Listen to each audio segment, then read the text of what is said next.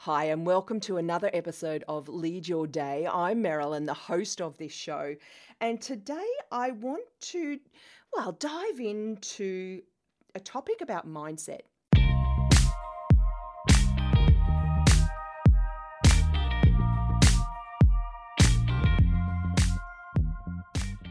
Let's go back a few years, maybe 10 years, maybe 20 years.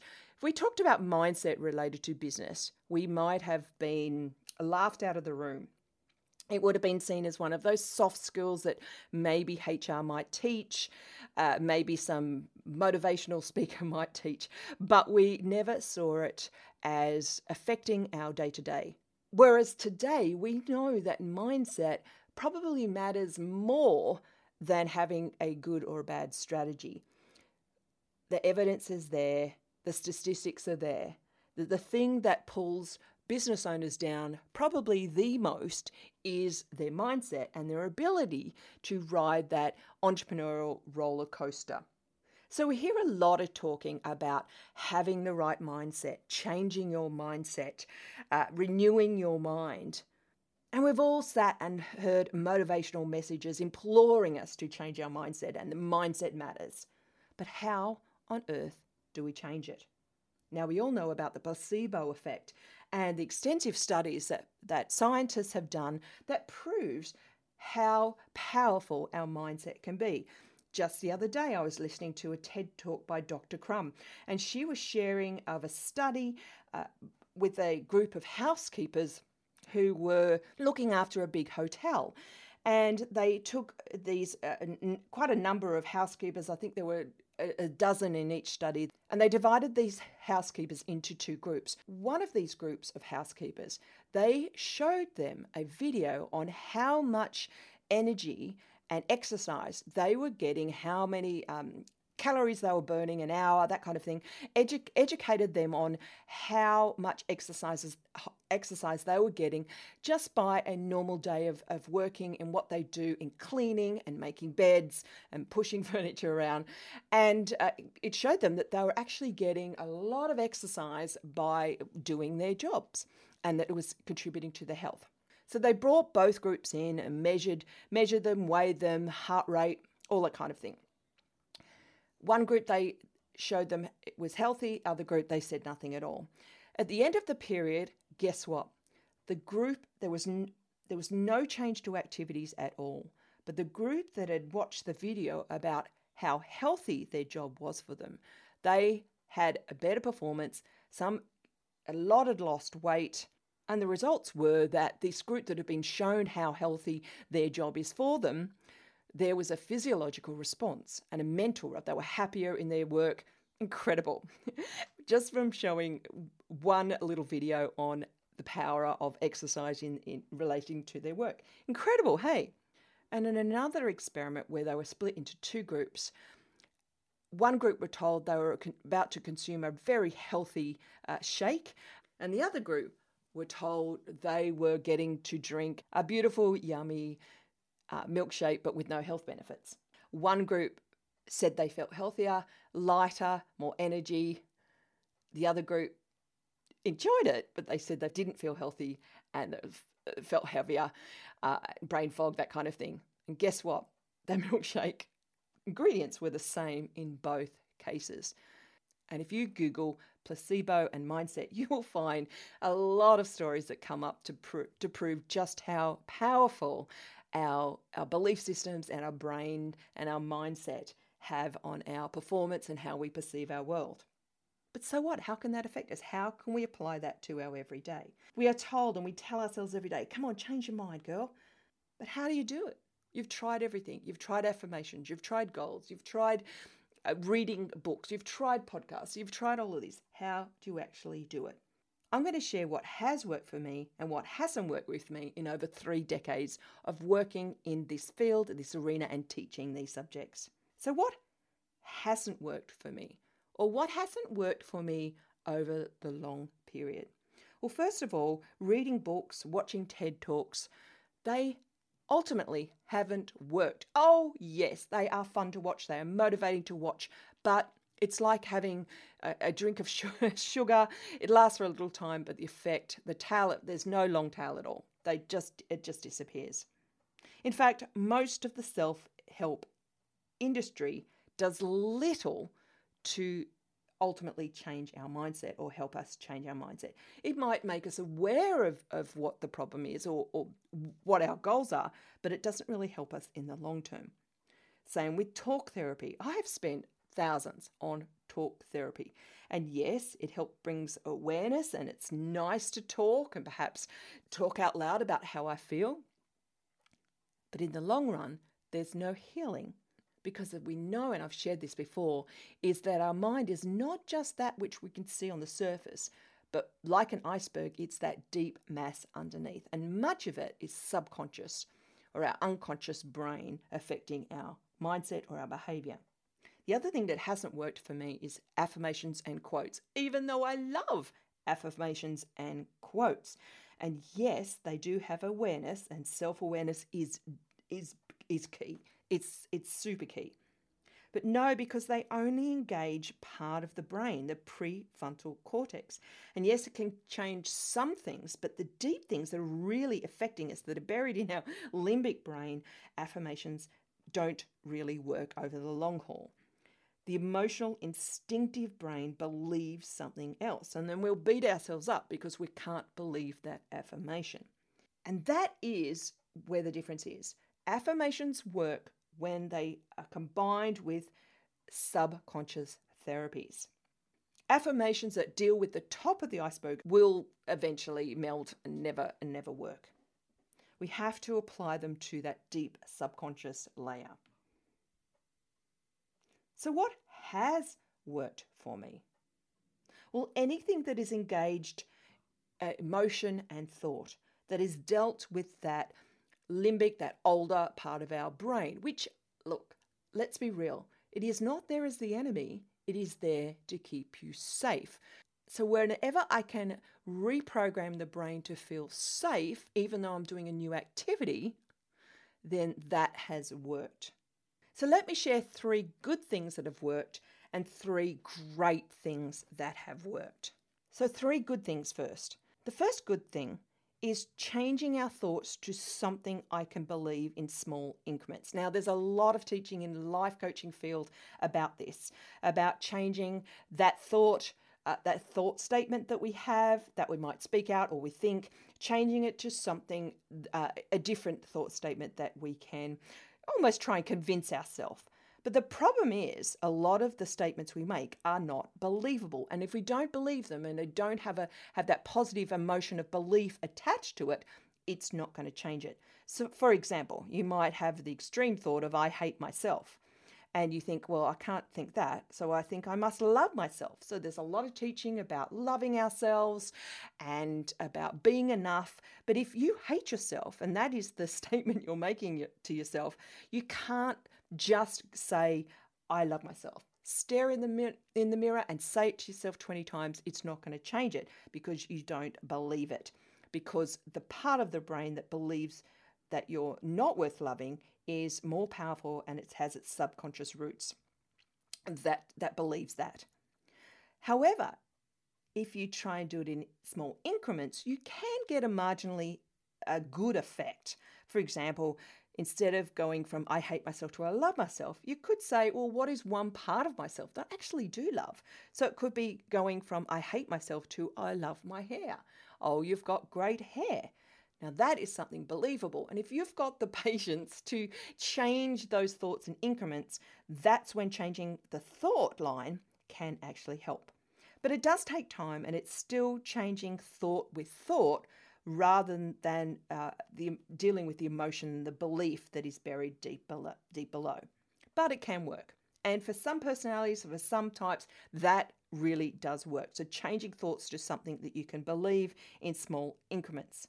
The second good thing is identifying those beliefs and the thought origins.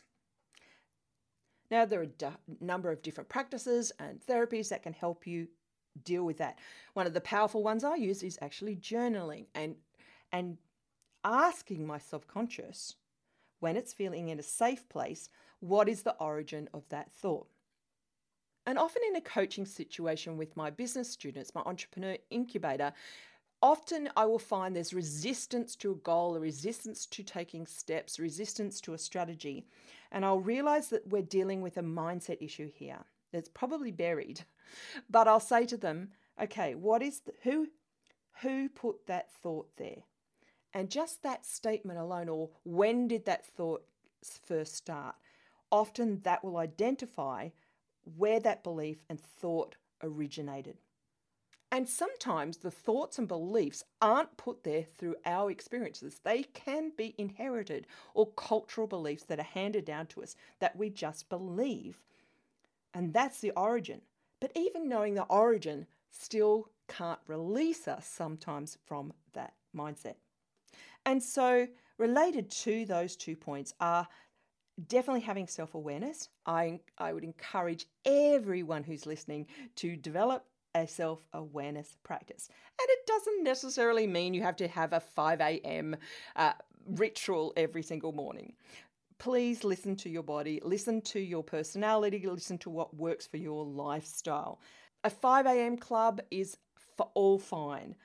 What the goal of a 5 a.m. practice is really about self-awareness. So whether you sleep in or not, develop self-awareness. That's the whole point of it.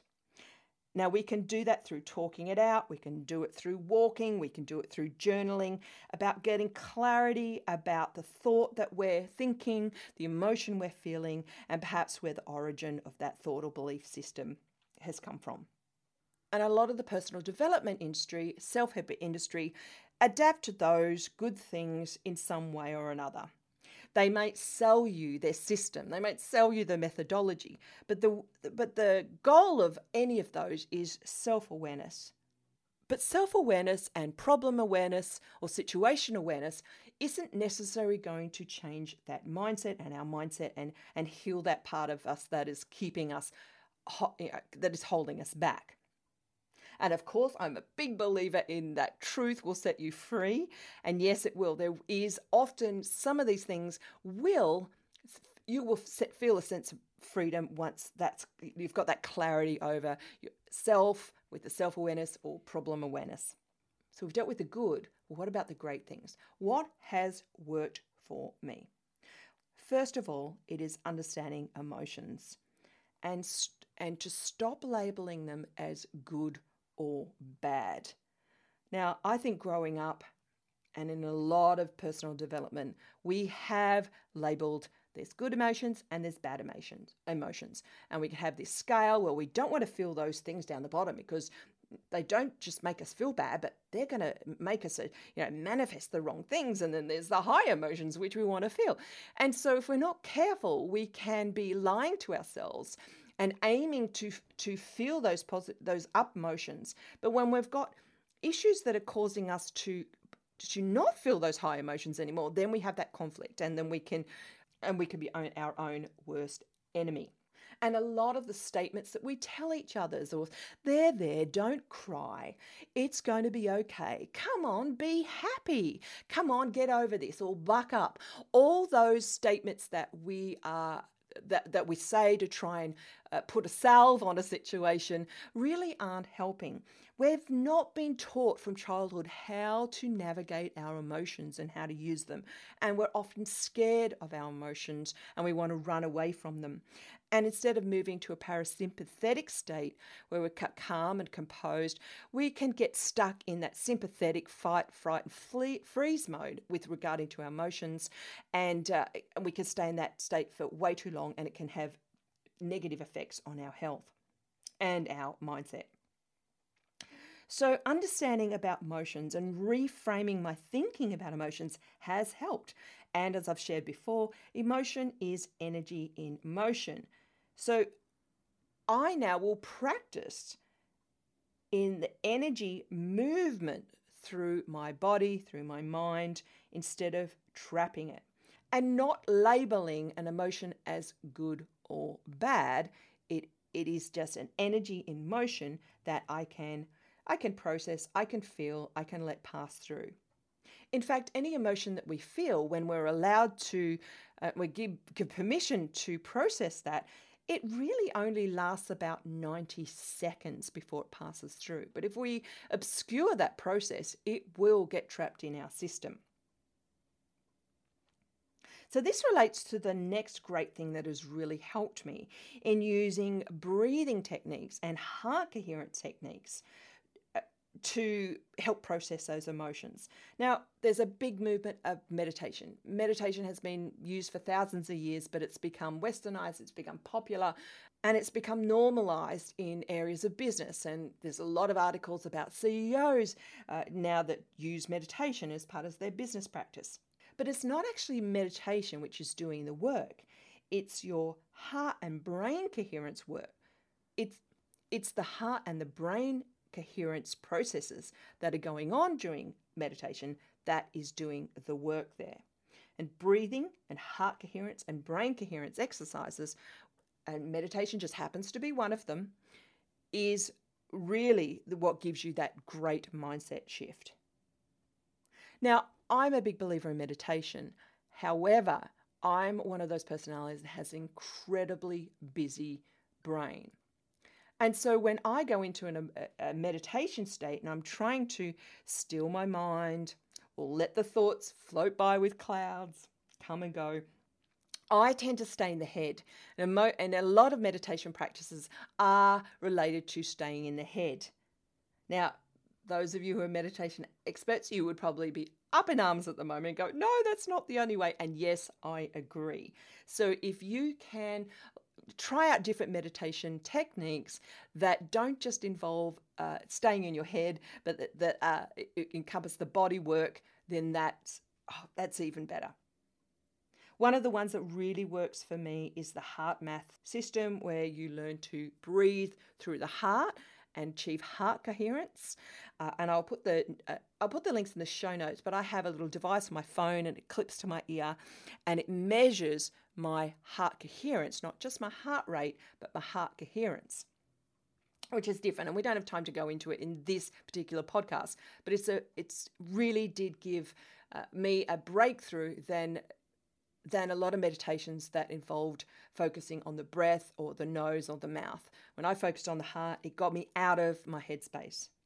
So the great things that have worked for me is changing the way I see emotions, learning to process them, and using heart coherence exercises rather than meditation. And the third great thing that has helped me have significant changes in changing my mindset, not just knowing about changing my mindset, but actually changing my mindset, is any of the therapies that deal with a mind-body connection. Somatic experiencing, grounding so that my body feels safe. And these are all exercises or therapies that work with trauma. And more studies are coming out about how trauma, little t, and trauma, big T. See, we often think of trauma as just being in some big earthquake event or a car accident, but it's also the little t. It's that word that parent said to you without thinking, or the teacher said to you, or being bullied. Something that usually happened when you were younger and your emotional system could not handle that at that stage. These things are traumatic, and these things do affect our everyday more than we think. And the only way to really change that is to employ a professional who can use mind-body somatic experiencing trauma work that deals with that subconscious layer in our brains. And what happens with the trauma response is really just our brains keeping us safe. So we need to do it in an environment where we are going to stay safe. And it involves revisiting and redirecting that story that we've held. Now, I've used a lot of therapies over the last few years that have helped me deal with big trauma and little trauma in my life that relate to the subconscious. And there's 3 that have really helped me. There's RTT, which is Rapid Transformation Therapy. There's the work with Dr. Valerie and a patriarchy stress disorder. And there's also work that I've done with a couple of therapists who've dealt with somatic experiencing. They can use a combination of powerful hypnosis, accessing that subconscious part of the brain, redirecting, revisiting the story. And often there are breakthroughs in just as little as one session. So 3 great areas that help deal with that subconscious layer that is about changing a mindset. If someone says you can change the mindset with the mind, just smile and walk away.